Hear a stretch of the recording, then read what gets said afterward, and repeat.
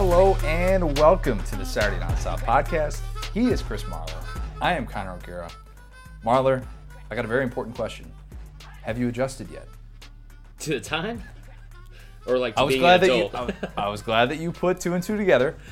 Yes, I am talking about the time because it seems like daylight saving time is all the rage. People are still talking about it. I was actually in Chicago this past, for the latter half of the week. So then when I came back, I lost an hour. I came back on Saturday night. So I lost an hour coming back, and then I lost another hour. Oh, so it was like sucks. I lost 2 hours. So it was really difficult. I felt it more than ever, but my wife came up with this revolutionary idea from the internet, and I am fully on board with it. Okay. I know people were talking about the Donald Trump idea that we should just we should just stay on this current time for daylight saving time. That. This idea is even better. We keep it as is. Everything stays the same as is. Spring forward, fall back, all that stuff. Except in the spring, we spring forward at 4:00 on a Friday. Oh yeah. Everybody loves that. Turn that way up. Yes. Okay. Who I is like not that, on board with that or idea? it's spring all the time, with the sunlight and everything. However, there's no pollen. What do you think about that, dude? Oh yeah, it What is a about that high alternate pollen reality? day. Yeah, that's pretty good. I think we just solved all the problems of the world. You're welcome. So credit to us. So we've got a lot of that's a nice segue into SEC basketball talk, of which we have a lot today. We just recorded an interview with our good friend Adam Spencer. He's going to preview all things SEC tournament with us. We have some over/under regular season win totals for SEC football as well. Those are already out, so that's good. That was very confusing for me. Yeah, very, very confusing. So we obviously are going to hit on all things Will Wade as well. And then, of course, we've got our usual fourth and wrong and all those shenanigans. But this week, SEC tournament, we get midday television, midday live sports. It's always a good week when we get that, especially when it's basketball or football or something like that. Or Anytime I can postseason get that, baseball. and I can gamble on it when it's not like the EPL. Like I don't need Right. to gamble on soccer. Doesn't mean I don't, but I'm saying I don't need to, and I need to say that out loud so I can hear myself say it. You're not at that point in your life yet. Yeah. Very soon coming up, though. Yeah, but without a doubt. if you are trying to get up to Nashville, Music City, you're trying to take in a little SEC tournament, you know where to go. That is Ticket City. Ticket City is going to have your hookup for all things SEC tournament tickets. Make sure you head on over to ticketcity.com. Maybe you're a Tennessee fan and you're like, hey, I'm going to hold out hope that maybe my team is, I'm able to scoop up some late tickets or something like that from one of those teams that loses in the early rounds. Then you're going to buy some tickets late. You can do so because you're kind of in the area. It's in your state. Maybe you're a Vandy fan who's getting really optimistic that you're going to see the first SEC win of the year, and it's in Nashville, so that'd be really cool. You imagine that city? Lit. Let me tell you. You have never seen Nashville until you've seen it after. I missed it. I had a midterm 2 weeks from now, so I just didn't want to go to the game. Hey, smart people over there. We got some smart people there. But whoever you are, make sure that you are getting your SEC tournament tickets on ticketcity.com. The biggest storyline heading into the SEC tournament, the biggest storyline, in my opinion, in college basketball that is not Zion Williamson, it is Will Wade at LSU. As we found out last week, things not going so well for Will Wade. FBI wiretaps recorded a conversation of him discussing a strong blank offer, as you would say. That was the best part was reading the transcript of what he said, and there was fill in the blanks because it said expletive. And it's like a Mad Lib but for adults. And so it that was my favorite part. I was wrong about a few of the cuss words he used. It was very creative, Will. Yeah, you could really go a lot of different directions in those cuss words. If you haven't checked it out yet. Yeah, you could really fill in the blank. You could do some good Mad Libbing on that, I feel like. But Will Wade is suspended indefinitely, as we found out. And everybody's saying, in the aftermath of this, a lot of LSU fans were coming out and saying, what about innocent until proven guilty? And people that were saying that, obviously, here's the problem with that. There are a variety of things wrong with it. One of which being, if Will Wade is sitting there where, let's say, I don't know, Avery Johnson is sitting, or even Ben Holland maybe. Gone. No questions asked. But the fact that this guy would be, in the hunt for National Coach of the Year, obviously it changes that. So LSU fans, of course, are going to come out and say, oh, free Will Wade and all this stuff about Joe Oliva, how it's ridiculous to suspend him. Kind of, lost on LSU fans was the fact that Will Wade did not show up to this meeting that he was supposed to have with Joe Alleva to discuss all of these things about what went on, what didn't go on. We don't know what Joe Alleva knows yet or when he knew all this, but it's bad. That meme with the guy, like, he's like, can't get fired if you don't show up to the meeting. Like, yeah, like, I'm pretty sure I've done that when I used to bartend and be like, Chris, need to see you here early. I'm like, oh, can't do it. I'm not going to make it in early today. And just, bold move by Will Wade. We'll see how it plays out, Cotton. But, yeah, I mean, it's not good. It doesn't look good. I don't think LSU fans' reaction is, like, I don't want to say unwarranted, because it does seem unwarranted with their reaction to Joe. No, and I think most other fan bases in the country in their situation would be reacting this way. But just understand that they're reacting this way based on results and not based on this this support that Will Wade is this, like, unbelievable guy. Like, Will Wade would never do that. Yeah, come on. Dorothy Mantooth is a saint. I mean, yeah, it doesn't make a lot of sense. It makes sense, I guess, because, like, from a fan's perspective, I think this is more of like a microcosm, like, not like you said, because if he's a good person or good guy necessarily. It's because they're winning, and like most fan bases would do this. Winning cures all. I mean, winning cures all. That's just bottom line. No doubt. I just think it's like, and I love LSU. I love LSU fans, and I want to say that first. But this is the same fan base that, you know, was anytime a recruit leaves the state of Louisiana, anytime, and especially in football. There's always a bag man. They're always paying him. There's always, it's like, again, it's a microcosm of fans in general, because, you know, we overreact to a lot of stuff nowadays. But man, this was not the best judgment. And we'll get into this more in our interview with Adam too. Yeah. But just, you know, a lot of the people that were saying, well, you know, why is he being suspended already? Like, why didn't you let this process play out? The trial for all this isn't until after the NCAA tournament in April, when all of this stuff is going to be laid out there. And Yahoo was the one who obviously had the big report about all this, and that the FBI had these recordings.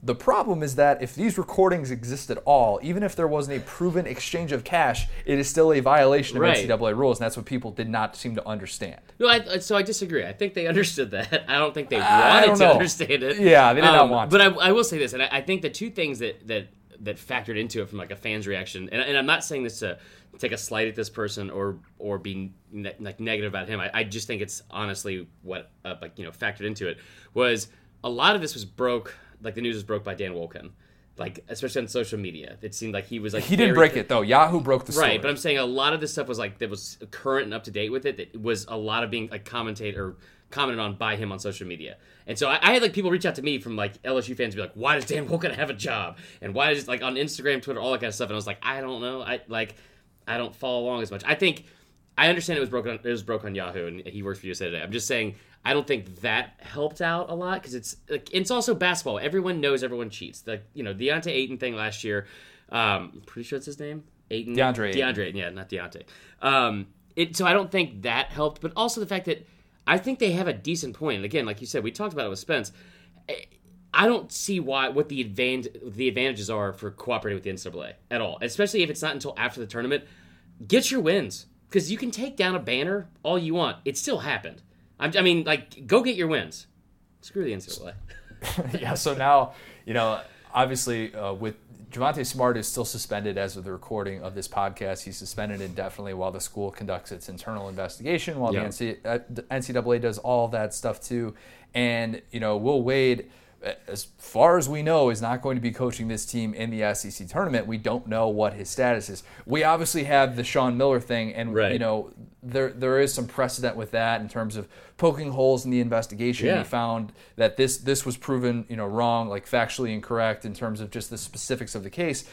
But this is a little bit more cut and dry with some of the details, and I think that Yahoo reported on it for that matter, and made sure to say, like, all right, you know, they had like a pretty wide range of when these calls occurred. It was like a 2-week range. Yeah. And then, of course, he commits to LSU as soon as this range ended leading up to it. So, you know, I think for LSU fans, holding out hope that Will Wade is going to be around and going to lead this team in this, like, us against the world run, I strongly doubt it. And I know that's a really deflating thing to say, but we've seen in years past, and I wrote about this for SDS, We've seen a lot of cases where teams have had to deal with NCAA scrutiny. Their head coach has been under fire. Sometimes the coach has stayed on, like Bruce Pearl at Tennessee when he had that stuff come out in the beginning of that 2010-2011 season. And then we also had, cases like Kelvin Sampson going back to Indiana a decade ago when that team crept into the top 10 and all of a sudden, they bring the hammer down because of phone calls. He made too many phone calls, which he had done before at Oklahoma, and then he does so again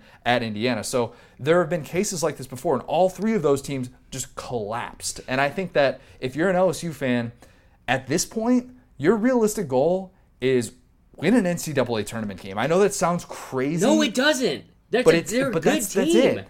So, and I agree with you. And so, this is unprecedented in terms of, I think LSU's kind of already shown what path they're going to take. And so I agree with everything you're saying. Like, I don't think he survives it. I don't think that, they end up making a run if he's not the coach.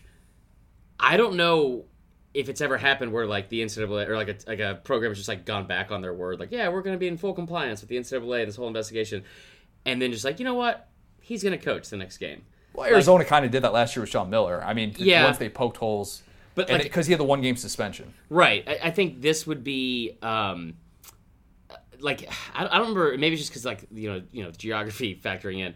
I don't remember the Arizona thing being as close to March. I don't remember being as big of a deal. Like, I mean, Ayton was obviously paid for it. Like, Ayton said he didn't care where he went to school as a senior in high school. Like, that's pretty blatantly obvious.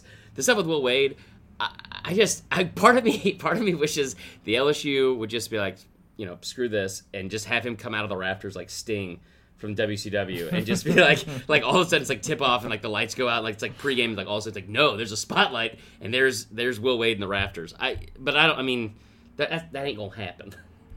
So the macro view of this whole situation, I want to discuss this because I think there are a few things that can happen this week at the SEC tournament that will help its overall brand of basketball. And this belief that the SEC is on the rise as a hoops conference and getting closer to the ACC. Not quite there yet. History takes care of that, but just at least getting to that level somewhat. And one of the things that I know LSU fans are going to hate this, but one of the things that would actually help the SEC brand of basketball is LSU losing and not winning this tournament. Because if LSU is standing there at the end and everybody is just going to say, you know what, LSU cheated its way to a victory, and this story that in the middle of the year we thought was one Cinderella. Of these cool like underdog stories, not so much. And how Cinderella's on steroids.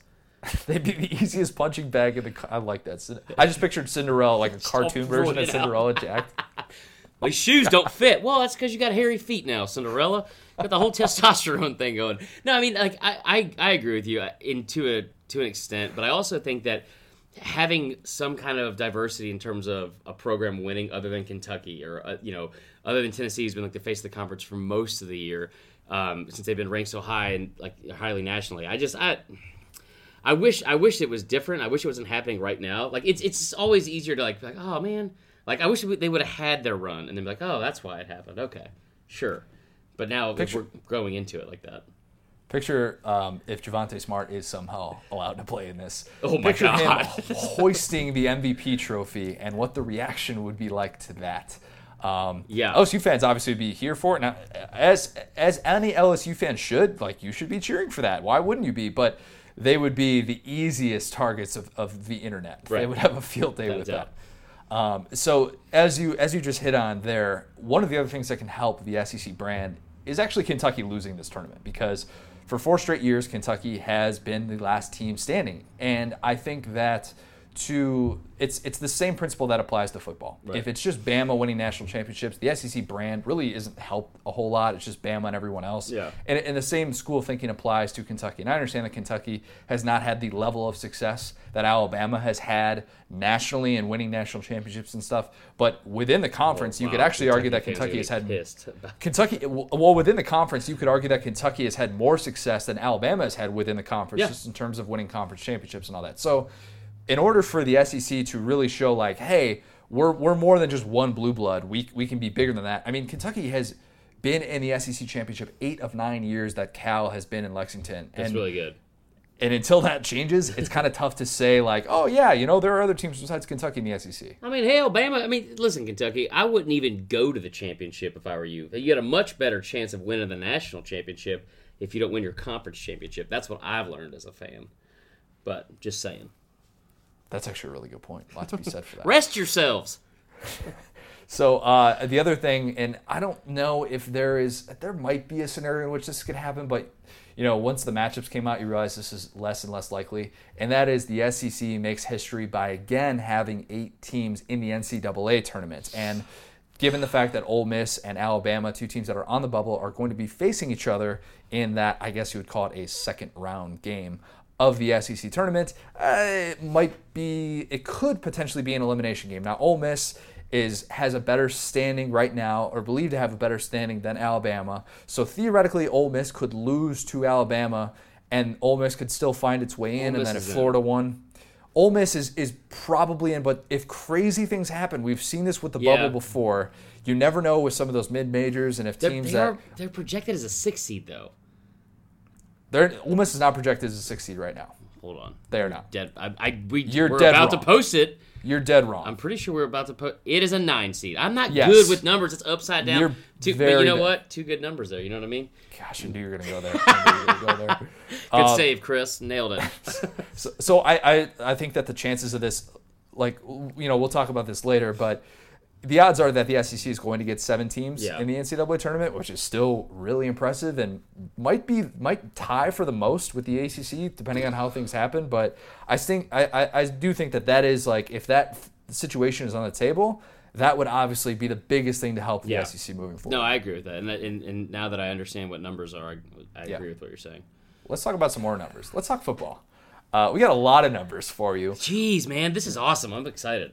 We have something that Uncle Chris loves. We have BetOnline came out with odds for over-under regular season win totals for, I think it was 7 SEC teams, and I think right before we came on, they came out for a few more, so I apologize if we don't get to all of them. But the first 7 SEC teams that they came out with were Alabama, Georgia, Florida, LSU, Auburn, Mississippi State, Texas A&M. So I want to kind of run through this, which over-unders you like. I want to start by saying one thing, though.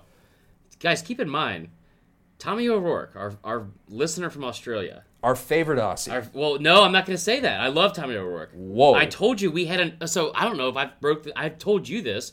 I don't know if Dan broke in this news to you. We had another Aussie reach out to me on Facebook that also listens to the podcast and sent me a picture of him and his boys going to the Georgia-Auburn game last year or 2 years ago, and then a Braves game that had a whole weekend. We're the number one SEC football podcast in Australia. I mean, I don't even see how you could argue it at this point. Regardless, he won $2,500 or $3,000 on his parlay purely based off of our preseason win total bets, or over-unders. You could be that person. Yeah. Based on listening to us. Send us your money, and we will, it's about making money, not about spending money. You know what I mean? It's a pyramid scheme. I'm on PayPal, kids. All right, so let's run through all these, and keep in mind this is regular season win totals, not total win totals. It's regular season win totals. Alabama 11, Georgia 10.5, Florida 9, LSU 9, Auburn 8, Mississippi State 8. You're taking the over big time. Texas A&M 7.5. So I look at that, and I have a few things that jump out to me right away, but I'm curious what Uncle Chris has in mind when he sees some of those numbers jump up, because last year it seemed like there were some more egregious over-unders, and I think there are only a couple in this group. So there were some egregious ones, and I told you last year that Mississippi State would get exactly 8 wins. I was spot on with that, and Georgia I said was it was the easiest bet. Them and Clemson, I was like, that's the easiest bet. It was 10.5 and 11. It was with those two schedules, they were hands out got to make it. This one's a little bit tougher. Georgia plays a pretty tough schedule. They get Notre Dame at home. They get A&M at home. They're at home again. They're at Auburn. At Auburn. And then. I'm trying to think of who else. They get Tennessee. They're at Tennessee. I don't know. But I think they go over, because I think they go 11-1. That's a pretty difficult schedule to manage. Not to mention they still have Florida. I like the over in that one. I like the over in A&M. Barely. I think they'll get exactly at 7. A&M at 7.5 was one of the ones that jumped out to me, and so the odds for that, it's minus 175 for the over. Right, and so that is almost the exact same over, and this is why this is interesting. Last year, South Carolina had the highest odds out of any team in the country on their preseason over-under list, and it was minus 185 to bet the over at 7 wins, but it was 7 flat. It wasn't 7.5. There wasn't a hook on it. So with 7.5 in Texas A&M, keep in mind they play. Maybe they aren't going to get the over because they play Bama at home, they play at Georgia, they play at Clemson. Pretty sure all those games are in September. And then play LSU still. They still play LSU. That one is at LSU, and they still have Auburn. And so you're talking about 5 games right there that are potential losses. I think, for me, it comes down to them winning the rest of their schedule. I think that'll happen. But it comes down to, are they going to get 1 win out of those 5 games? I would imagine they would. They have a very talented team coming back. This is a team that you could argue is a top 10 team. They'll be a preseason top 10 team. You think so? I think they will be. I think, and if not, they'll be very, very close. Yeah. And I think a lot of people will do the thing where they look at their schedule and they say, yikes. Oh, they don't deserve to start as a preseason top 10 team. And I can get into a discussion about how finishing as a top 10 team is different than starting as a top 10 team. But I think the key, and I wrote about this too, is Kellen Mond. If he takes the next step, we saw in spurts what he could do in year 2 of Jimbo's system. And I think, that's kind of the X factor for this team as to just how high they can fly and if they can be that special team that all of a sudden you're sitting there and maybe they have a season that's like LSU last year where LSU, obviously they didn't have the close game against Bama, but at the same time, you won a New Year's Six Bowl. You won double-digit games. At A&M, that doesn't happen very often. It just has not in the 21st century. Well, what was the stat we talked about where they'd only had back-to-back 8? It was like back-to-back New Year's 8 Bowls, something like that? It was like back-to-back 10-win seasons. Right, and it was I think it was New Year's Bowls or something. It was something weird. Could be. Because it was it went back to 1997 or 98 when they had that win. You're like, what in the world? I wish we would have looked at the stat beforehand, but regardless, so going back to the over-unders, I like Bama to push. I think Bama's got a loss somewhere in their schedule, even though it's, again, one of the weakest schedules in the country. They open with Duke. They have to play at Carolina. They got to play at Auburn. Those are tough games. So you're saying Bama's going 10-2? No. You're saying Bama's going to lose 10? No, there's no chance. I say push. They have 11 wins.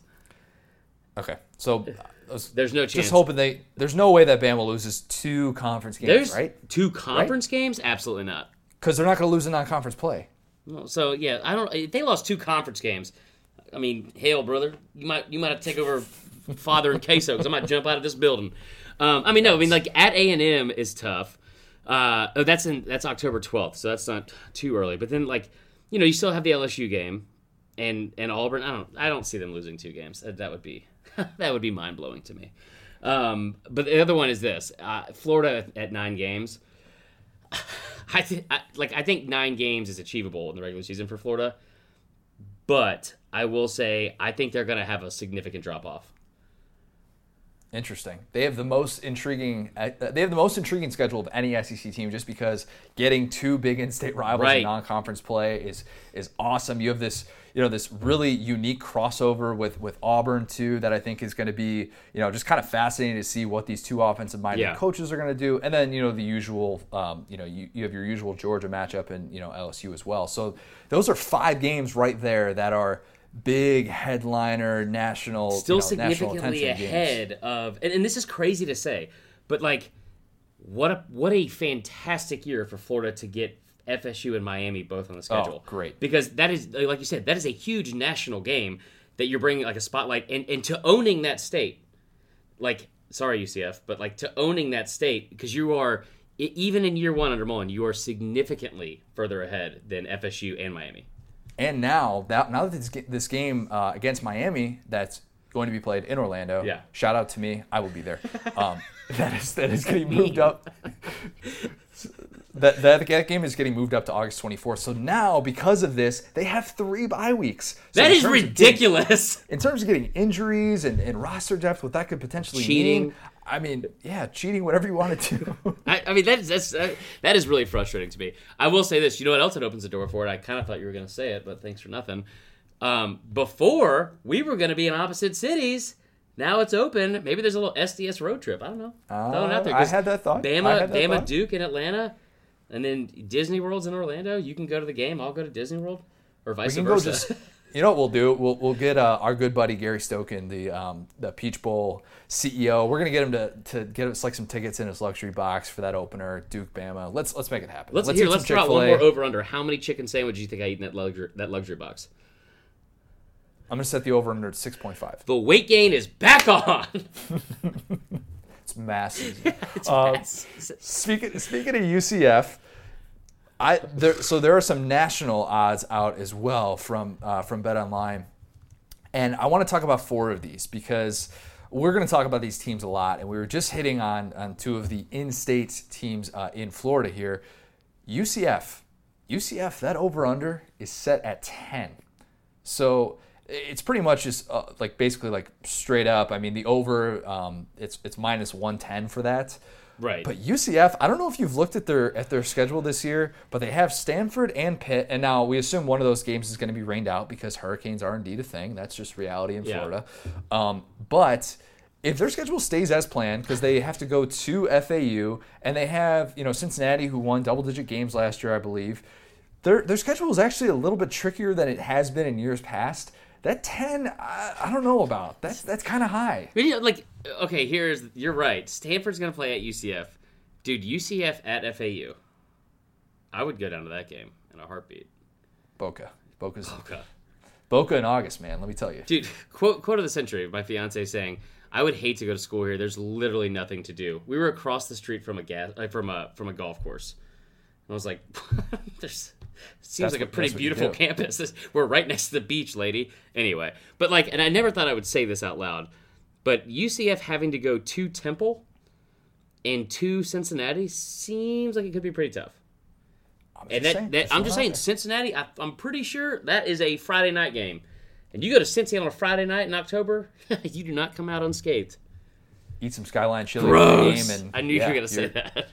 You're feeling horrible about yourself 3 hours later. That's chili spaghetti, right? Yeah, it's disgusting. Somebody in Alabama is kicking themselves for not inventing that. How did we not think of that, dude? All right, a team that you are super high on, or at least you were last year. Still am. Okay, cool. Hook 'em. Dude, over. Over/under is 9.5. Now, keep in mind, this is a team that's going to start off as a top 10 team, but has that big date with LSU, with Coach O. That don't matter. What does Shannon Sharp say? That ain't no problem. Is it 9.5? Here's my only question, and I am not even making a joke here when I say this. Is Maryland on the schedule? No. Boom. I'll take him to go over. Because that's a loss. You circle that as an L, my friend. You just talked me into that. All right, I'm on board. Okay, so Miami over 8.5, which is interesting. Why is Miami getting that much love? Dude, have you heard the recruiting stories? Mario, what's his name? Are you talking about Mark Richt recruiting stories? No, or are you talking about? I'm sure those were electric. No, I'm talking about Manny Diaz. I almost said Mario Cristobal. He's the one at Oregon. Manny Diaz and the stories about him just crushing beers with high school coaches. You need to hear. I believe that. Anyway, so 8.5. They're in the Coastal, right? So they have to play Tech, UNC. They don't have to play Clemson. Well, they would theoretically in a conference championship. Yeah, but it's regular season. They're not going to make it there, and that's regular season, so it doesn't matter. I mean, 8.5 seems like too much. I don't like that. That seems like way too much. Yeah. And they have the non-conference game against Florida, which I'll make a prediction now. Miami ain't winning that game. No, sorry, there's no chance. Sorry. So you look at they would have to get what? So their home schedule is this: Bethune-Cookman, Central Michigan, Virginia Tech, Virginia on a Friday night at that venue. There's not going to be anybody there. No. Friday night Miami. Oh man, that's a mistake. Georgia Tech and Louisville. That's actually pretty manageable now that I think about it. But they got to go at North Carolina. That could be a win. At Pitt, at Florida State, FIU, at Duke. You know what? Maybe they are going to get over 8.5 games. I don't know. Their end of the year rivalry game is Duke. Big rivalry. Can't sleep on that. Apparently not. Yeah, well, the X factor in that is whether or not Tate Martell is going to be granted immediate eligibility. Right, also true. If that somehow happens, then, obviously, I guess 8.5, we'll kind of wait and see on that. But Vegas is sort of rolling the dice that people are going, because the under is set at plus 125. Right. So I would still probably take the under because you don't know about the Tate Martell situation, and goodness gracious, is Malik Rozier actually going to be the quarterback for another year? Because I hope he gets the start in like first play throws an interception and just, that was wow. Yeah, Groundhog's Day. I feel bad for the kid, but let's give up on that one. Dude, Ohio State, that's not working. This is the most interesting one for me. And you're a Big Ten guy, so no, I'm kidding. So this, I'm kidding. So it's anytime a number is set specifically at a round number, it weirds me out. Like I said, like last year with the whole Mississippi State was at 8 wins last year, or was it Florida? Florida was at 8, and South Carolina was at 7 on the dot. And that's exactly what South Carolina got. Obviously, Florida went over, but Ohio State at 10, and the over is plus 125. Yeah, that's really, really challenging because I could go both sides of the coin on that. Now, the over, there is a very strong case to be made for a team that does not have a Power 5 opponent in non-conference play. And I remember you broke that. You said that a couple weeks ago. I broke that news. You broke that news. That's my new favorite word. You and Dan Wolken were talking about this Ohio State thing. Yeah. No, but you're right. Like they don't have a Power 5 team. They play Florida Atlantic. Ohio State's September schedule is usually a joke. So they do have to go to Nebraska. I'm trying to come up with this real quick. They don't have to play. They don't have to wait. Do they have to play Nebraska at Nebraska? Yeah, they're at Nebraska. But they get Penn State and Michigan at home. By the way, prediction for that game. That game is College Game Day is going to be at that game. I don't care. The Ohio State Nebraska game I think it's like at the end of September. It might be their Big Ten opener. Could be potentially. I don't know. Yeah. Anyways, it is September 28th. But this is so tough to do these over-unders with guys like Justin Fields. That, we've seen these bits and pieces of him, but how in the world is Justin Fields going to look in Ryan Day's offense? We think there is a lot of potential there, and it would be a huge letdown for Ohio State if Ohio State went 9-3 in the regular season. But still, even with Dwayne Haskins last year, like they went 10-2 in the regular season. I mean, I don't think it's even. I don't even think it's a question, to be honest. I mean, I'm looking at it now. They got to go at Northwestern, which is a joke. They got to go at Nebraska, and I know Northwestern gets the new 5-star quarterback coming to that Clemson transfer, but like Michigan State home, Wisconsin home, then they get basically a break. They get a week off before Maryland, and then follow it up with Rutgers, and then back-to-back weeks. So maybe they could get they could stumble late with back-to-back Penn State and Michigan, and they're at Michigan. Yeah, watch out. I always am very, very skeptical of those teams that it seems like their schedule is really backloaded. Right. I remember, 2016 Michigan was a perfect example of that. They had like one game where they had to leave the state up until November, and then they collapsed on the stretch. Right. And certain teams, when you're 18 to 22-year-old kids playing these big road atmospheres, if they don't have, those quality opponents early on, if the schedule shakes out like we think, that could be a team that maybe thinks it's a little bit better than it actually is, and then they could potentially stumble and lose too. So, like me. I think that might be an easy push, 10-2, but that's definitely an intriguing one because of the fact that it's a round number. Yeah, and I will say this though, and this is just total side note, but looking at these 2019 schedules, I am really excited for these non-conference games, man. I mean, there's usually like last year there's like that first big weekend, and it seemed like there was there were great games on all weekend, especially that Saturday where it's like literally from noon to whatever, and then you had like the LSU Miami game on Sunday. This season it's like you go into week 2 where you still get A&M at Clemson, then you have week 3 where you still have like Notre Dame at Georgia. This September should be pretty fun. Is it football season yet? God, I wish, man. So soon. It's coming. In the meantime, though, we will talk SEC basketball.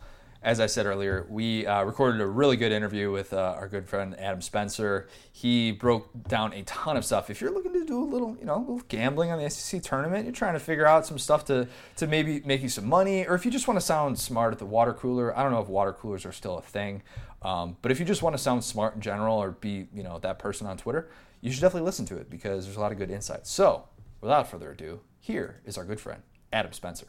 We're now excited to be joined by our good friend. He is the resident hoops expert at SDS. It is Adam Spencer. Adam, we had you on right before football season to give us our guide to SEC basketball for SEC football fans. This is basically an updated version of that for those of us who just really want to sound smart talking to all of our friends about SEC teams in the postseason. Are you okay with kind of just doing basically what you did 4 or 5 weeks ago? Yeah, I'll see what I can do here. All right, well, that was really promising. A lot of gamblers are really dependent on this. Yeah, we would expect nothing less of you. Let's start with the biggest story in college basketball in the last week. This stuff with Will Wade. As a Mizzou fan, I know we were talking about this last week. I know that you were shocked by Joe Oliva's decision to suspend Will Wade and cooperate with the NCAA investigation. Just what was your reaction to the way this is all unfolded and what's going to happen going forward? Yeah, like you said, I'm a Mizzou fan, and just the way that all played out with Mizzou cooperating and then getting hammered for something that happened 5 years ago. I just don't see why any school would make the decision to do anything that could be seen as cooperation with the NCAA at this point. And I mean, I know that there was the more recent report that came out that said Oliva's decision was in part because Will Wade refused to meet with his bosses that one day, but still the suspension, that, and then he had to go and frame it, and he said we're cooperating fully with the investigation, and that's just where you shoot yourself in the foot a little bit. If it was because he didn't meet with his bosses, say he was suspended for insubordination, and just don't mention the investigation at all, because now when it comes time to litigate this matter within the NCAA offices, Wade's suspension and holding Smart out of the game, that can basically be seen as an admission of guilt, and that's what could ultimately doom LSU, as opposed to you've seen a similar situation with Sean Miller out in Arizona, and the Wildcats haven't really been. Sean Miller got suspended a couple games, but then he came back and he had found the one part. If you listen to him talk, there are so many qualifiers in every sentence that he says. He says, I did not speak with the recruit on this day at this time. Who knows if he spoke at other times, but he just qualifies everything so well. And I think that that's what's kept Arizona, they're not going to make the NCAA tournament this year, but they have a really great recruiting class coming in next year. So, it hasn't really affected them at all. And it's because they are now fighting everything and denying everything. So we'll see what happens with LSU, but they should sort of take a page out of their book. If you're predicting right now, Will Wade, does he somehow survive this? Is this a Sean Miller case, or is this more like kind of what Bruce Pearl dealt with at Tennessee, which was a different scenario because we were talking about a barbecue, way back in the day, and lying to the NCAA about that. This feels like a different thing when you've got FBI wiretaps involved. Does Will Wade somehow survive all of this and try and move on from this? I don't think he does, and I don't think it has anything to do with the FBI investigation. I think he's just made his bosses mad, and I think that's what ultimately is going to cost him his job at the end of the year. And who knows what would have happened if he would have taken that meeting with his bosses. He might still have gotten suspended, but just when you make the people ahead of you mad, then I don't know, you're not going to stick around for much longer. And I I have a piece coming out on Tuesday.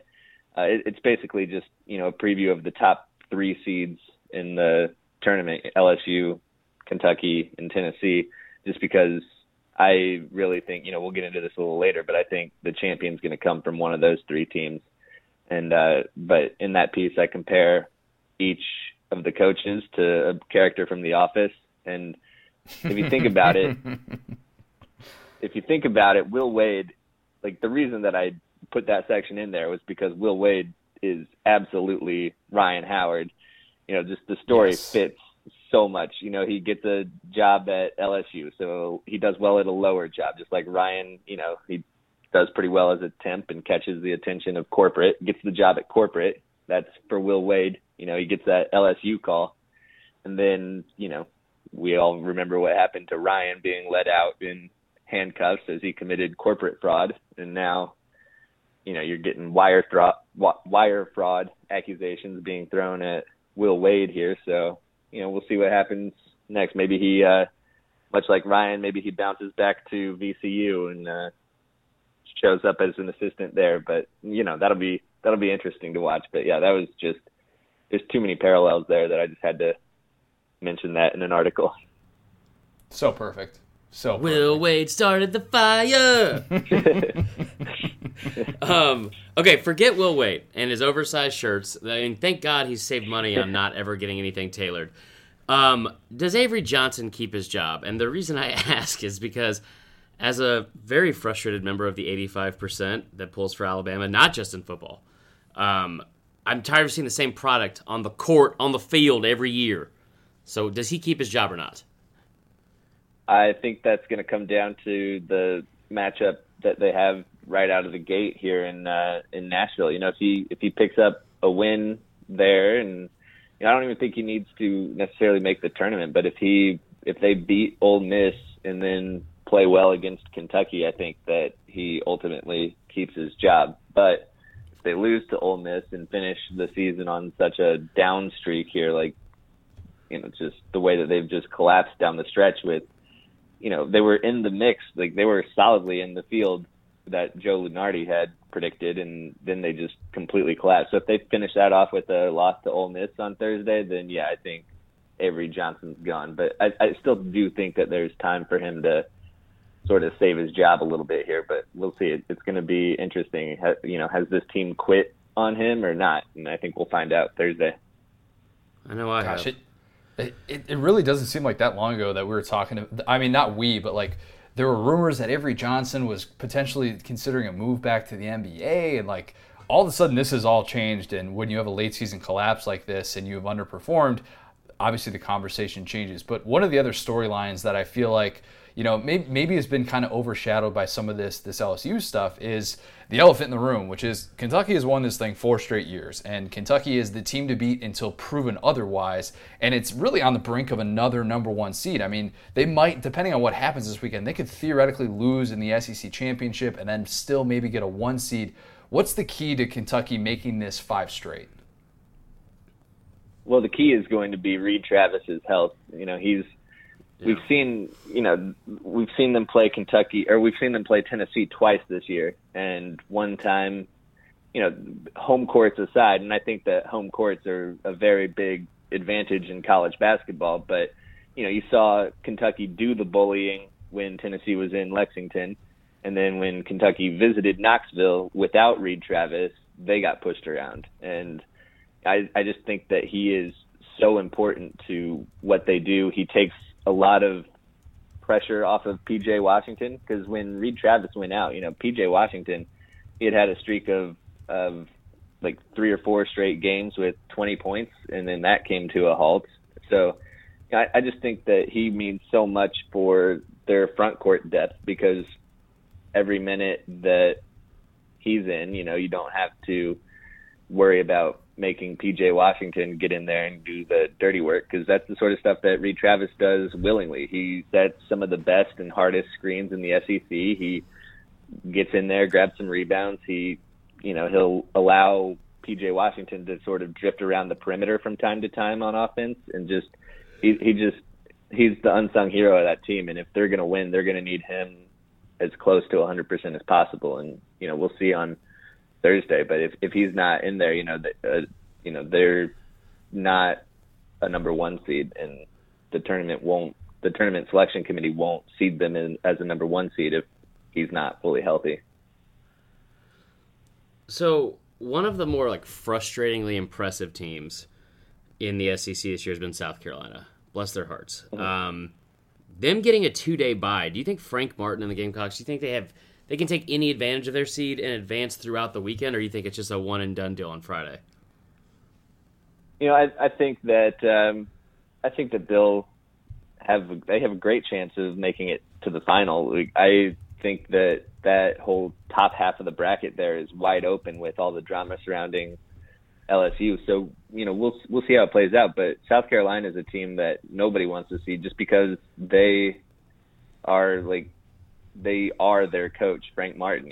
He's a tough guy who, gets the most out of his players who maybe don't have the most talent. But, they've lost to Stony Brook, they lost to Wyoming early in the season, and those are definitely horrible losses. But I mean, you can't ignore what they've done in SEC play, which is just, they've come in and they earned the 4 seed, and that's impressive for this team that has had so many injuries, and just, they're dealing with another one with that talented freshman guard, AJ Lawson. He was a big part of what they were doing in the middle of the SEC season there, and now he's out, and I don't know if he's going to be able to come back or not, but it all depends on what Chris Silva can do, because he was, even in the preseason, he was a preseason all-SEC guy, and I was a little bit confused by that, but he's proven himself. He goes cold from time to time, but if he gets hot in the tournament, they can absolutely make it to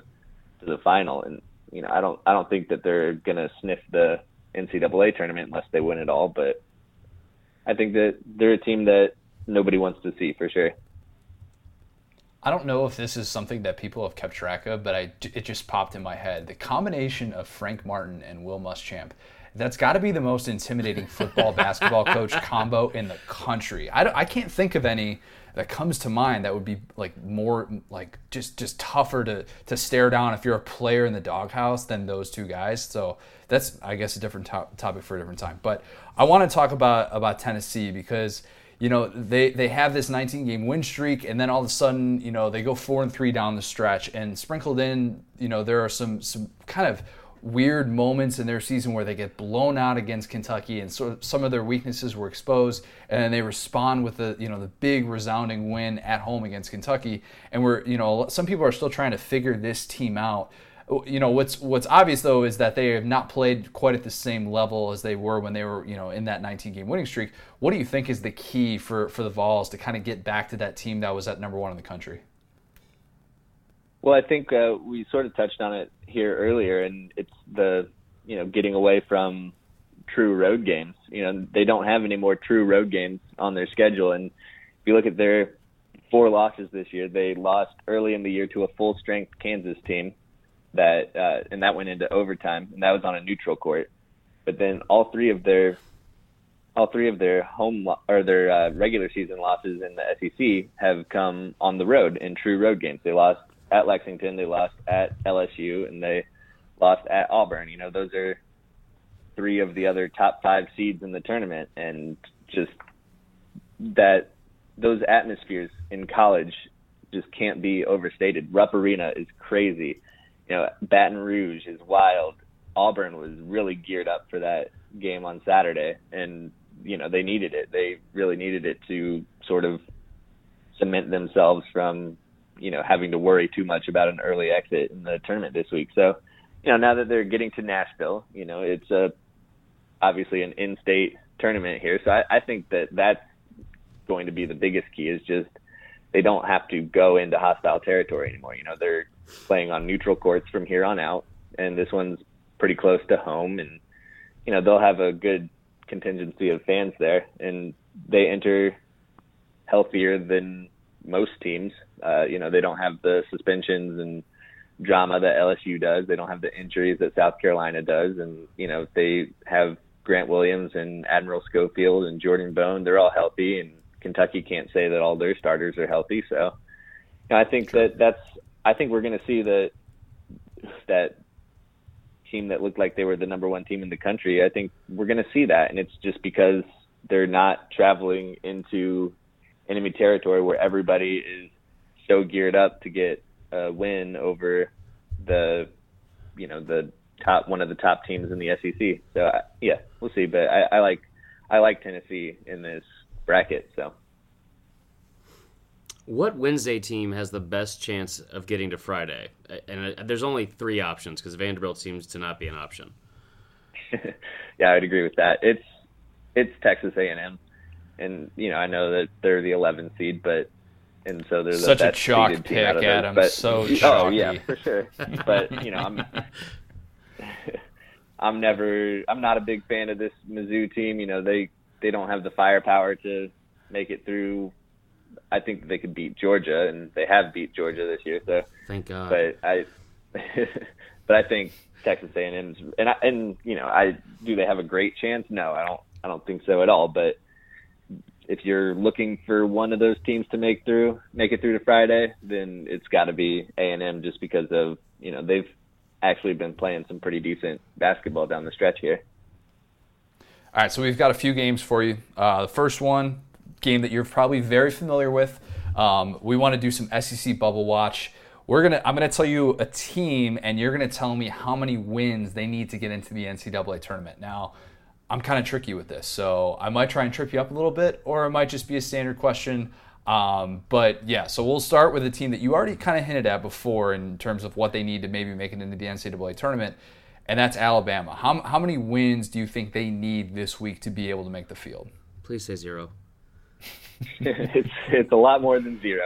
I've got Damn it. 2. And I think that they need to beat Ole Miss at absolute minimum, just to even, be able to really hold a watch party for the selection show on Sunday. And then I think that they really, really, really need to beat Kentucky to feel any sort of comfort heading into selection Sunday. So yeah, I've got 2 for them. And I mean, if you ask me if I think that they're going to get it, I'm going to say no, but start by beating Ole Miss. That's all I can say. That gives them a chance. All right. A team that, they've just been so inconsistent throughout the year. You just don't really know what to expect from them game to game. What about Florida? Yeah, you're right. They're just so inconsistent. They could lose to Arkansas on Thursday, or they could make it all the way to the final. You don't know with this team. So I'm going to say 2, because, they've played, so they need to beat Arkansas. Again, like Alabama, you got to start there, get the 1 win, and then see how you do in the next one. But they've beaten LSU this year, and they played them well the second time too. So, and now they're going to be without Javonte Smart most likely, and Naz Reid hasn't been healthy since the last time that they played LSU. So they've got a favorable draw there. If they can win that first game and then stay healthy and bring some momentum into that LSU game, with all the turmoil surrounding the Tigers, I think that it's definitely possible. So win those 2 and they're in. And yeah, I think that it's definitely more possible than what Alabama's facing here. Similar situation, but kind of different to a certain extent, just because I don't think they're quite as on the bubble as Alabama and Florida. But a team that, has been the surprise team in the SEC, if maybe the feel-good team now that LSU is facing all this turmoil, it's Ole Miss. How many wins does Ole Miss need in the SEC tournament to make the NCAA tournament? I don't think they need any. I've got 0 down. I think that they're comfortably in the field. Now, if we're talking seeding, a loss to Alabama will definitely hurt them. It might knock them down to, you don't want to be an 8 or a 9 seed really, because then in the second round you have to play the number 1 seed, unless you had UMBC last year. But other than that, I think that they're solidly in the field of 68. So we'll see. Just, I think that they could even make it all the way up to a 6 seed, I think, if they win a couple games here. So we'll see. But yeah, they're comfortably in the field. 2 more for you, and I'm going to force you to do some math. How about South Carolina? South Carolina, again, we mentioned earlier their losses to Stony Brook, Wyoming. Those are not great. Wofford's powerhouses. Powerhouses. Wofford's really good. Wofford is, Wofford really has a case to make the tournament as an at-large bid if they don't win their conference tournament. But I'd say you win 2 games. So if you win 2 games for South Carolina, that means Auburn most likely, and then LSU, the number 1 seed. So start there. I think that they're at least up to, first 4 out, next 4 out, somewhere in there on Lunardi's bracket if they win 2 games. But I would say if I had to bet on it, I would say they would have to win the whole thing to get into the field of 68. But watch out for them in the NIT. I feel like South Carolina could easily be the team that's like standing alone in New York and playing in this game that's on Monday night on ESPN, that they're trying super hard and Frank Martin is going nuts and everybody else is kind of like, Is anybody watching this right now? Does anybody really care? Exactly. Speaking of NIT bound teams, well, actually, I don't know if this team is even making it to the NIT. Oof. How many wins does Mizzou need to make the NCAA tournament? All right. Well, let's see. They need to win on Thursday, or win on Wednesday. Then they need to let's win Wednesday first. Yeah, we'll start with Wednesday. Beat Georgia. Move on to Thursday. Win Thursday. Then they need to move on to Friday. Win Friday. And they need to move on to Saturday and win Saturday, and then Sunday. I think and then I know that they get the automatic bid in theory with by winning the tournament, but they should probably find a couple other games in that tournament that they can win just to be on the safe side here. But yeah, so we'll say all of the games that they need to win to make the NCAA tournament. I like that. That was some good math. Good, counting on your fingers there. Let's do some over-unders. So we do this a lot with football and just kind of, references on the broadcast. It's very narrative-driven.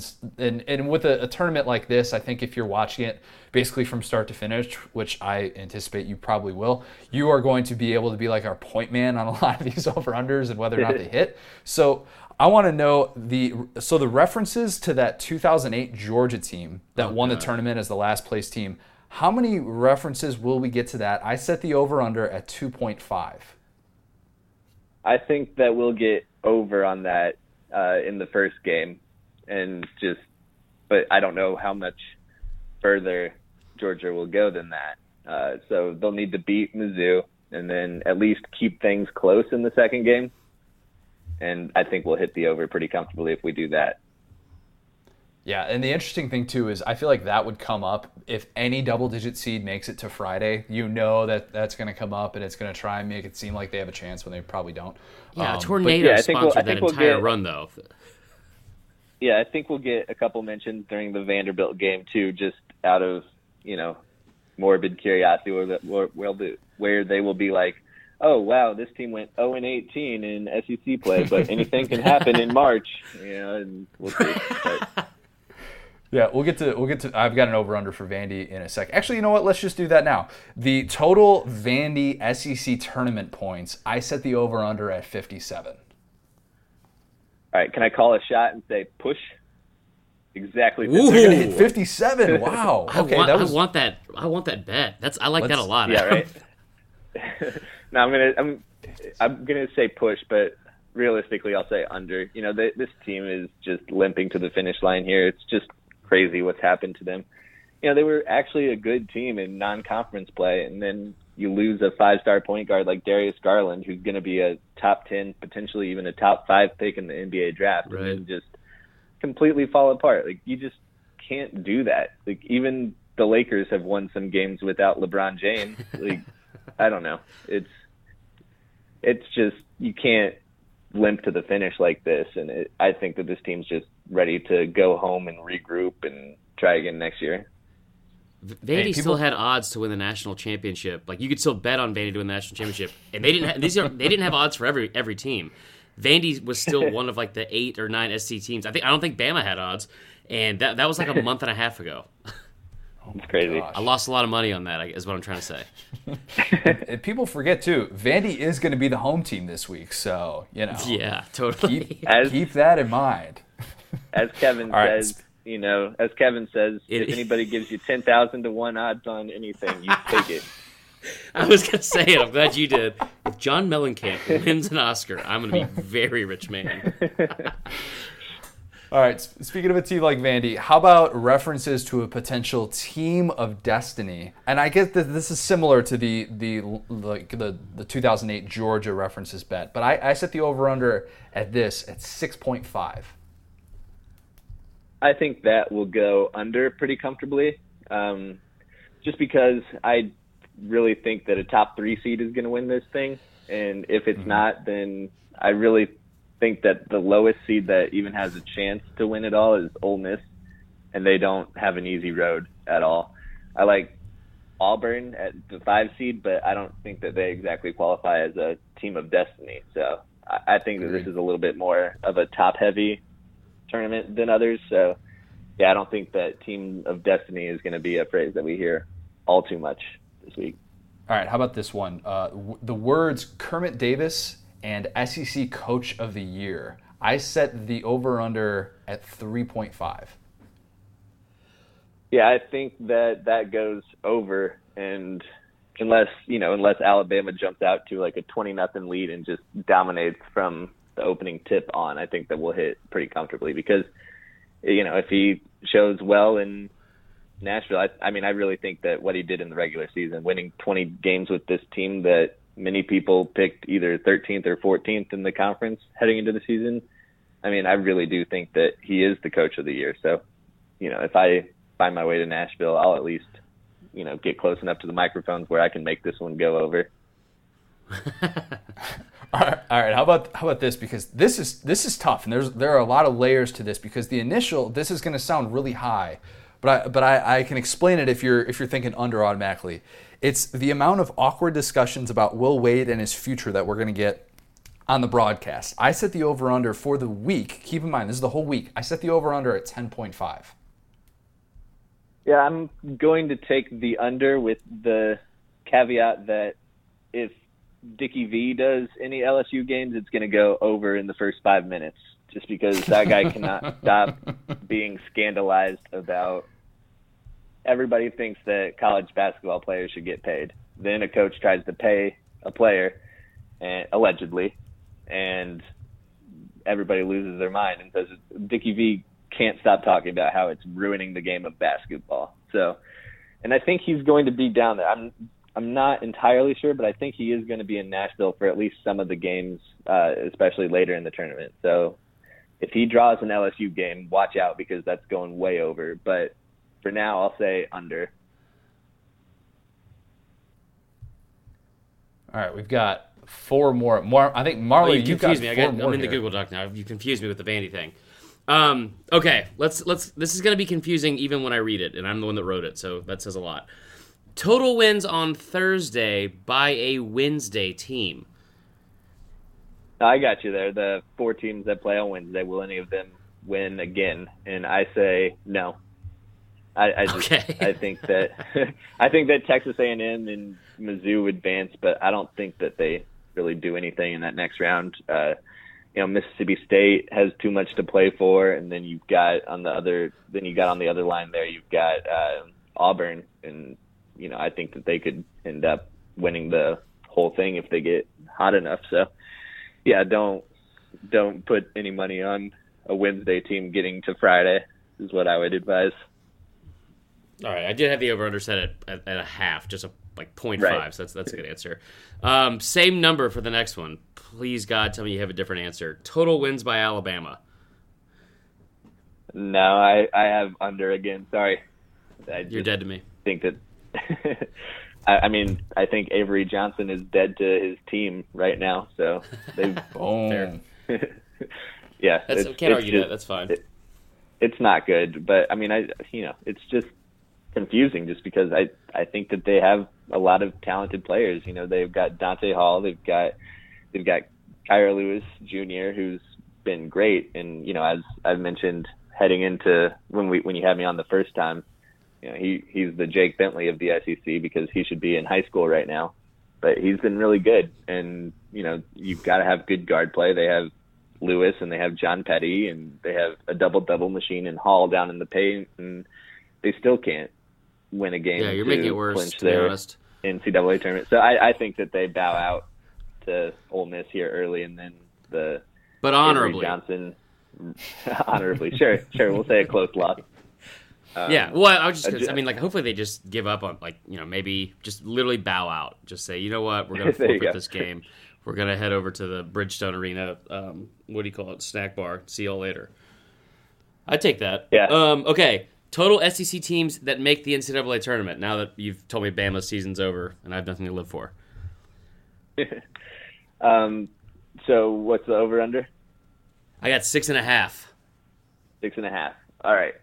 We will go with over on that one because I think 7 make it. I think Florida sneaks in there, maybe as a first 4 team, but I think that they beat And who knows, if Arkansas goes on a run, they could work their way into the mix. But I think it's going to come from one of those two teams, the 8 or the 9 seed there. And I think one of them is obviously going to win that 8-9 matchup. I can safely say that. And then, watch out for either of those teams beating LSU, because Arkansas has taken them down to the wire and Florida has actually beaten them. So that's going to be a tough one for the Tigers. All right, speaking of tough one, this is going to be the last one. Now, this won't happen to me because I wear very sturdy all-white New Balances. However, total number of shoe blowouts in this tournament seems to be a big thing this year. I would have said solidly under if we were just talking about the Zion Williamson thing, but then that Indiana player had a shoe blowout on him literally 2 days later. So I don't know. It seems to be going around. I don't think it'll be a Nike, though. I think they're going to, quadruple stitch all their shoes, but I don't know. It seems to be going around this year. So let's say over just for fun. We'll see what happens, and hopefully the player doesn't get hurt when it happens, obviously. But let's see a good shoe blowout. That'd be fun. Just like running on the sideline and the shoe just falls apart. Not even a contact injury or anything like that. Yeah. Let's have it. I hope it's a white kid, non-scholarship player holding a team back after a huge 3 late in the game. That and his shoe blows out. That's what I'm looking for.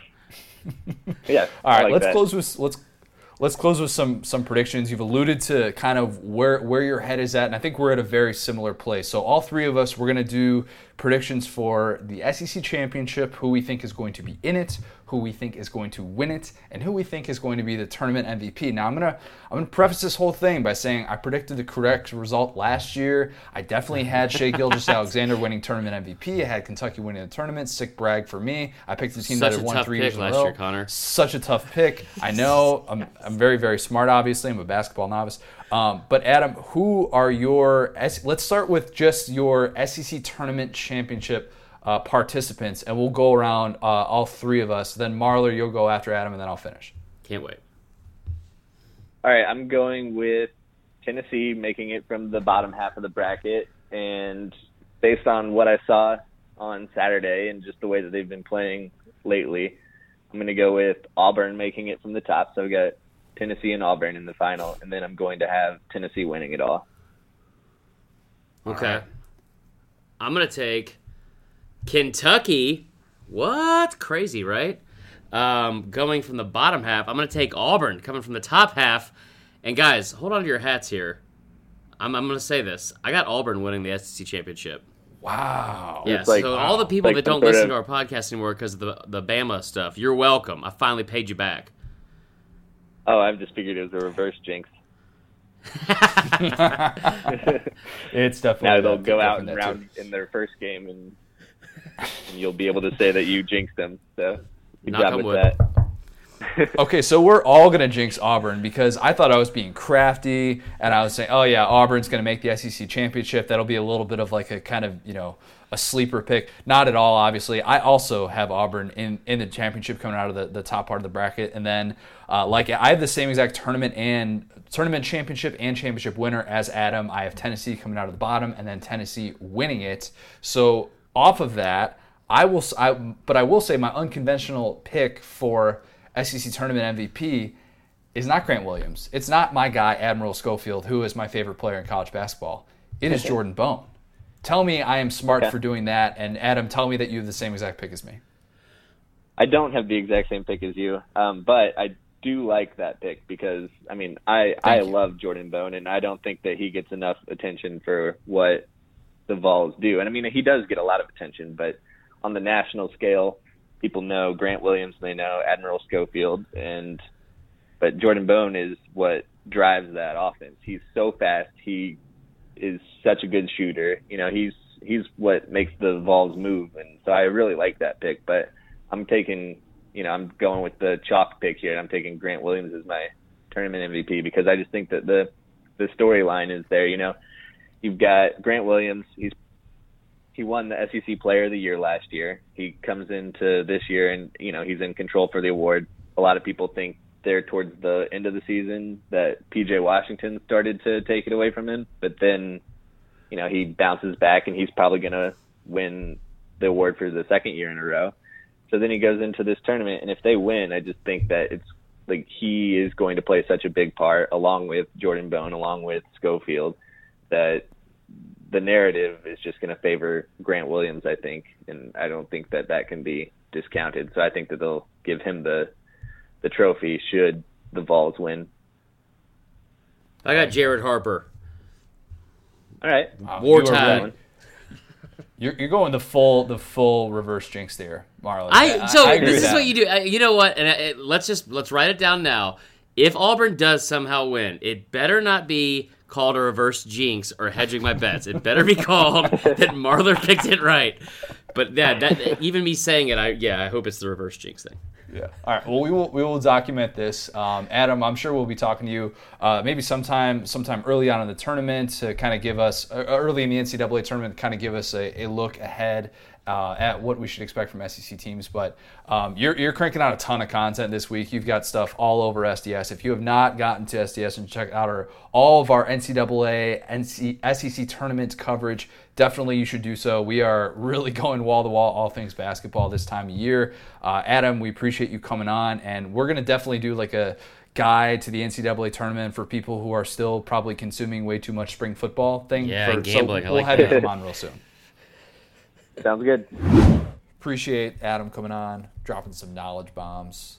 That's pretty much what we need because, we're just not hoops guys. We follow hoops. We like hoops, but he's been watching all season. Definitely make sure to give Adam a follow on Twitter for all your SEC basketball takes. So we've got some good stuff, Fourth and Wrong. That was a good interview. And again, there was an awkward pause by me. And I'll discuss it later at a much later date. Much later date. But I was dangerously close to seeing if I could veer that thing off the rails. That whole conversation just strictly to Office references. Because when he said the 10,000 to 1 thing, I was thinking it, and then he said, "Oh man, it's good stuff." Very good stuff. Very good stuff. Okay, let's get the Fourth and Wrong. We've got some good submissions this week. We are going to start with a question from one of my favorite people, Jeff Underwood. Who flat out asked if he could be invited to the wedding. We'll see. All right. We'll see how it goes. Anyway, so Jeff Underwood starts the line of questioning here for Fourth and Wrong with, of all the Rocky movies, which is your favorite? Which I thought that was pretty simple, but I included the question because he also said, and did you have a thing for Adrian? Okay, so I don't think the first part of that question is that simple. I think the second part is more simple. I know I'm going to get crap for this. Oh, Jesus Christ, Connor. It better not be 2 or 5. No, not 2. No. Okay. 5 doesn't count. Come on. I am a Rocky 4 guy. Duh.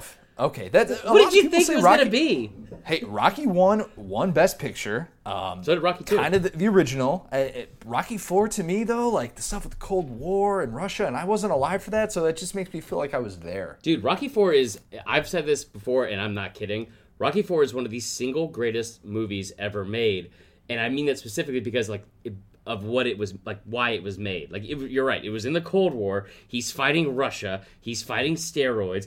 How many times could they make, oh man, he's got to fight Apollo Creed, and then it was an even bigger dude, an angry dude, Clubber Lang, and it's how can we top that? Oh, I don't know, how about a Russian on steroids? Yep. It's only an hour and 30 minutes long, and then he ends the Cold War with, it's only an hour and 30 minutes long, so it's a perfect movie if you have ADD. And the soundtrack is phenomenal. He trains on a mountain for no reason, which is incredibly dangerous. Don't try that. Whenever, at the end of that training montage, when he gets up to the top of the mountain, and he yells, Drago! It looks like he's going to fall off the back half of that mountain and die. Yeah, that back bend was outrageous. Intense. Outrageous. Yeah. I know owls can turn their heads in 180 degrees. That's not the same kind of, you know what, I wish I didn't make that comparison. Regardless, it's a fantastic movie. And also the worst part of that montage, the very worst part, is when they zoom in on his face in the mirror and he just crumples up a picture of Drago. I was like, I'm not doing it for me. Also needed less of the robot love scene with Paulie. That was weird. But you had to show that it was the 80s. Yeah, so. That is true. Okay, just in case the Cold War wasn't a giveaway. Right. Also, Adrian.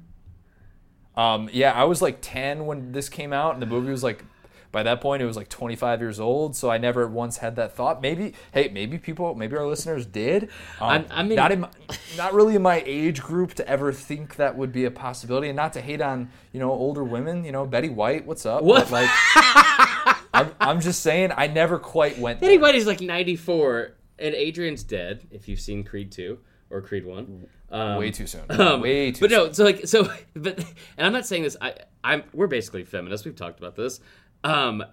Adrian, when they had that whole thing in the movies in the late 90s where it's like, oh my god, that nerdy girl just took off her glasses and now she's prom queen. What? Adrian took off her glasses and looked the exact same. She's just never wavered. That's okay. No, you're wrong on that. Go back and compare Adrian and Rocky 1 to Rocky 4. That is where you where compared I will it to Betty White, so I'm not going to trust your. No. Never mind. We're going to move past this. All right, second question. If you could go back 15 years and tell yourself one thing, what would it be? All right, so 15 years ago was before I started. High school. So I would go back and tell myself, look at all of these scholarship requirements to the schools you want to go to, and make sure that your GPA does not come 0.1 short, because when you graduate and you have like tens of thousands of dollars in student loan debt, it'd be really nice to not have that. That's what I would go tell myself. That's a good point. So I was 17. I was going right into college at this point. I was going into my senior year. I would say two things. One, don't wear puka shell necklaces. Good point. Yeah, that was the worst. And then two, I would say this, and I don't think we have a lot of younger listeners, but I'm just going to, I guess, maybe preach to the choir on this one.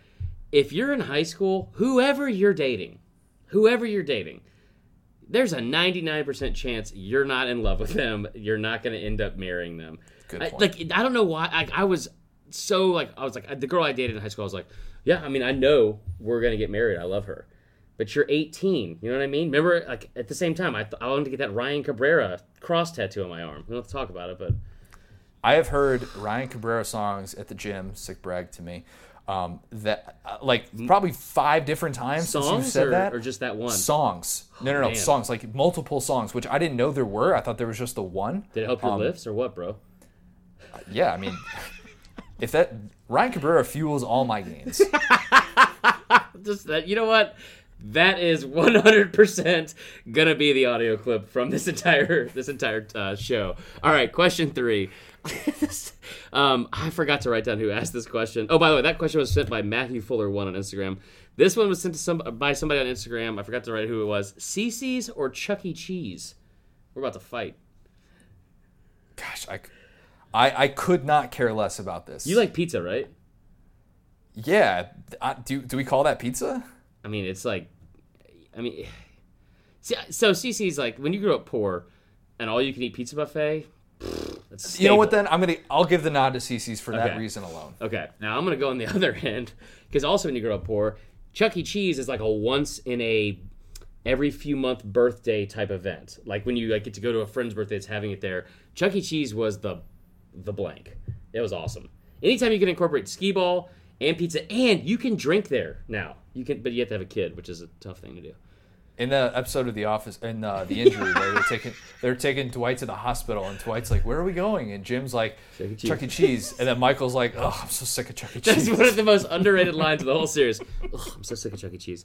Also, there's a 2-beer limit at Chuck E. Cheese, so it's not as cool as I made it sound. All right, so the next question. I'm going to save actually this one for last. So let's go to this one. This is from I Only Drink Water on Instagram. Strong name. All right. It's probably one that you did not have to worry about also being taken when you signed up for it. What's your favorite type of fish? Now, background on this. The only reason we're including this in here is because I was going through the questions with Connor beforehand, and I was like, I don't know about this one. This one's kind of lame. And he goes, ooh, I like that. What did you say? Hold on. What did you say? Oh, that's easy. I said, oh, that's easy. Yeah. Oh, that's easy. So this question is very easy. It's salmon. I mean, salmon is the steak of fish. Salmon is the best in my opinion. Like I understand if you want to go into like some different seafood options, and then if you want to include like lobster and stuff in the seafood conversation, that's okay. But we're talking fish. Man, my dad used to get salmon from this guy up north, and he would come back with like 6 pounds of salmon that we would go through on a Sunday night, and it was so good. So yeah, I could eat all of it probably. First off, Chilean sea bass is probably more the steak version. That's like the fillet version. Mahi probably too. Yeah, that's fair. Barramundi is nice. I will say this. I have a very...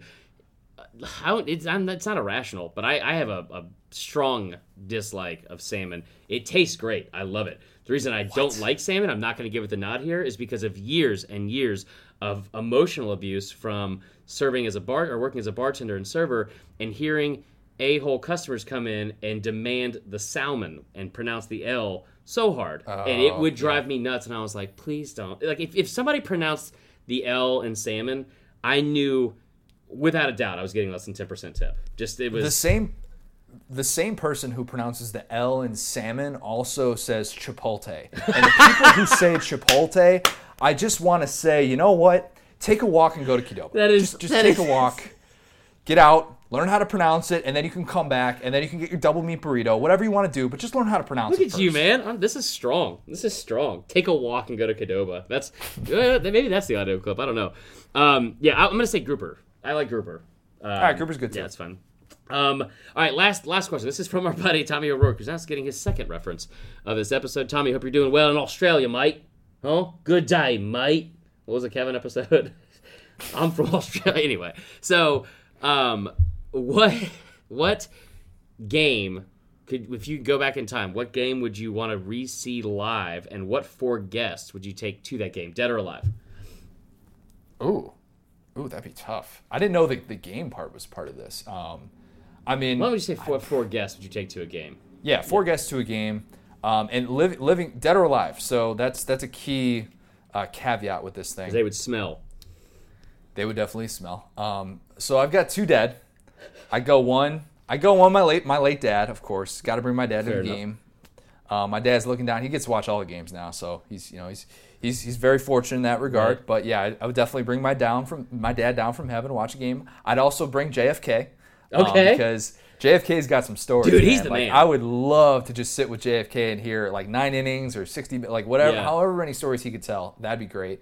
I mean, MJ's going to be there just because, duh. Why wouldn't you bring Michael Jordan? Oh, How many times do you get Michael Jordan? No, not Michael Jackson. Okay. Not Michael Jackson. No. I'm sticking with sports people. My last one, I mean, this is obvious. I didn't even really have to say it, but Joe Moorhead's coming with me to whatever game I'm going to. Yeah. Okay. Let's see. Bringing Queso, for one. No, I'm kidding. So first person I'm bringing is Keith Jackson. Oh, that'd be good. I mean, that is one of the best sports announcers of all time. That's who I grew up with on Saturdays, of just his cadence, the Southern accent, everything he said made it sound so much more important than it even had to be. But it also seemed like he was at every big game. Like every game he did was like came down to the wire. There was something riding on it. It was just, oh man. Can Keith Jackson go to a normal football game? Like, would he theoretically be able to like go to a normal football game and just sit there and talk about it like a normal guy? Or I hope not. Feel like he has to be involved. So here's now hear me out on this. All right, this is ultimate fan coming out of me right now. Person number 2, Brent Musburger. Oh, now that's interesting. I mean, you want someone to, 1, comment about gambling. That's why he left the whole industry, because he wasn't able to talk about it enough, which I love. True. So you have that aspect of it. That combination, I don't think I ever heard it together, which probably says something, because they would have been smart enough to put them together. Maybe they didn't have good chemistry. I don't know. Regardless, I would love to have those 2 on both sides of me narrating this game. And also, I mean, Musburger is gonna be a good. Well, I mean, I'm engaged now, but I'm just saying he's gonna be a good wingman to whatever college you're at. Good point. You know what I mean? And he's also gonna make you look better in front of people, which is something I need at age 32 with a scruffy, patchy beard. Person number 3, I honestly, this is gonna sound fangirlish, but Peter Burns, our guy. Because he just seems like a blast, like to go to a game with. He seems like it'd be a lot of fun. Specifically, go to an LSU Bama game with Peter Burns to watch the before and the after. I'm on board with that idea. Okay. Yeah. And now I'll finish this. This is like a pretty well thought out thing by me, which says a lot. Because you got the 2 guys that are going to be on both sides of me, talking the whole time about the game, kind of narrating it for me like I'm in the booth. You got PB, who's going to be a perfect person to tailgate with, show you the hot spots, all that kind of stuff, a lot of fun. he's also a responsible person. He's going to end up going home at some point. Steven Garcia, make it happen for the love of God. And me and Steven Garcia are just hanging out until, I don't know, 4:30 in the morning. Probably just drunk, crushing pizza somewhere. Probably Chuck E. Cheese. I don't know. There you go, full circle. Steven Garcia's got some Spurrier stories too, man. You could really go deep with him on some of those things. That's a pretty good list. It's a good fourth and wrong. Really good list. I thought that one out. Like, I put a lot of effort into that one. Great question. All right, we've got two for It Might Mean Too Much. They're both Cruton based because it's March, but it's always Cruton season. Always. I don't know if you saw this. Last week, a 2020 quarterback recruit, this guy Carson Beck, who is now a Georgia commit, committed to Georgia, but that wasn't the noteworthy thing in this whole thing. He told First Coast News that he basically used Florida to get a Georgia offer. Now, Carson Beck was, as of like 5-6 weeks ago, was committed to Bama. Yeah. Uh-huh. Supposed to be Bama's quarterback of the future, so you did see the story. Yes. So this was the quote that he had to, and he ended up like decommitting from Bama, I think, because of the coaching staff turnover, whatever, that stuff happens all the time. But this was the quote that he gave First Coast News. He said, "I had obviously named Florida my leader. I put that out there to say, hey, this is the team coming at me the hardest. This is the team where I can see myself at. But also, I kind of had two schools at the back of my head, one of them being Georgia, where if I got that offer, I would pause for a second and say, okay, hold on a second. I've got to pause and take this in. I took a visit up there to Athens, and it was absolutely awesome and everything I expected." And then he gets the Georgia offer, and he commits to Georgia, and Florida fans not happy, and I can't say I blame them. Okay, so here's my thing. One, I don't like when he's supposed to be a really good quarterback. Like top 100 recruit nationally. Usually when Bama, like any fan base, when they lose a recruit, they're like, I don't want him anyway, dude. Screw him. I want so-and-so. There was plenty of people, like, they were Bama fans that were like, really? Like, they were like really looking forward to this. Like, this one kind of hurt. I'm also tired of losing longtime quarterback commits to Georgia. Jake Fromm, talking to you, man. So I can't blame I think you him. misinterpreted this. Bama is not the victim in this. Oh, we are the victim. That, right? Nothing ever goes our way at Bama. No, I agree. Florida's also the victim. The other part of it is this. Does Georgia, he's obviously a good player, but like, if you hear this, are you kind of like, all right, well, you kind of scammed us. Do we just like take back the scholarship offer or what? Like, he's good enough, but I mean, they got played. What's the best way to make somebody that you have a crush on jealous? Say you're going to Florida. Say you got a thing for their arch rival. Yeah, that's a brilliant move, and he's a smart kid. It's smart. You're right. He just used like high school relationship mentalities on Kirby Smart. Kirby dumb. Anyway, also he went to Athens, and like that's what sold it. Like, no crap, dude. Yeah, Athens is the best. Yeah. All right, this last one, you'll love this. So I think this is the pronunciation of this. Vernon Broughton? Sorry. Broughton. Like he brought in that. The same. Yeah, he brought in that news, dude. He broken that. So he says he tweets out like, "Hey, like got an offer from Arkansas. Oh, by the way, so did his brother Isaiah. What's so interesting about Isaiah? He's in 5th grade. He's 6'7", 310 pounds." The picture of him with Chad Morris is so great. I haven't seen the picture. Is it like the chicken hormone thing? Is he big or is it just like? Oh, I mean, like he's big. He doesn't look like he's in 5th grade, but like, he's still in 5th grade max. Like, yeah. That's. I mean, like, but see, I don't not believe it because it's like Chad Morris needs something, man. I mean, hell, story of a hurl left you. This is the story of a hurl. You've been waiting so long to say that. So long. So I want you to guess what class he graduates high school with, and then when would he graduate college? I'm putting you on the spot to do some he's in 5th grade now? He's in 5th grade now. 2026. 7 years. Very good. And then he would graduate college in 2032, if you're on my plan. Yeah. The Chris Marler plan of, we'll figure it out eventually. Oh, goodness gracious. That just makes my day. That is 5th grade, man. Man. Going for it. Just start giving them offers in the hospital, coming out of the womb. Let's just do that. Right. Baby looks strong. So we do have 2 5-star reviews to get to. Like that. The first one, subject, Roll Tide. This is from Hemo0491. Are you going to make me read the other one? Yes, absolutely. I feel like the other one's more suited for you. So this says, is the podcast great? Yeah. Is Bama better than you? Yeah. Am I biased? Yeah. Fun takes? Yeah. SEC topics? Yeah. Ophelia Johnson. That's who that's from. Okay. All right. Okay. All right. So appreciate it. This is from. It says, "Why did you take football away?" You can read from Cuckboy69. It's BOI, so it might be Bois. Cuckboy69. Fantastic name. Love the show. Both hosts do a wonderful job breaking down the ethos and pathos. The hell does that mean? Of SEC football. The level of metacognition when talking about what goes into different over-unders is something I look to obtain in my daily meditation. I do have one complaint. Why did you guys take college football away from us? What are you doing with it? Why did you have such joy in the suffering of millions of SEC fans by taking away meaningful football in the spring and summer? Please stop being selfish and give us back football. What was amazing to me was the amount of big words that were used that I was worried about reading, to be honest. I know we talked about the Wonderlic score, but putting on the spot to read stuff is not my favorite thing. The level of words that were associated with Cuckboy69, which I'm also frustrated that I can't use that screen name now. So that's kind of messed up. That's an incredible review. I'm amazed that we were assumed to have so much power. Yeah. Like, we took college football away. Like, it was our decision. Like, no, college football, you were going to your room for a timeout. Right. Like, that's not us. Like, I can't wait till next week when we have like another 5-star review from Cuckleberry Finn. That's gonna be my favorite. Ooh, that'll be really good. Yeah, just keep going with those. Big announcement. This is something that's been in the works for a little bit. Something that we want to do. That by putting it out there, we now have to do this. So we, for March Madness, are coming up with our Office bracket of episodes of The Office. And we are going to decide what is the greatest episode of The Office ever made. Now, we're coming up with a bracket not of 64, but of 32. Right. So the way this is gonna work, and we're gonna need your help, the listener, to follow us on Twitter at the SDS Pod, and we are going to tweet these out in a poll style. So we're gonna tweet out the matchups that are going to go along with this. We're gonna come up with all the seedings.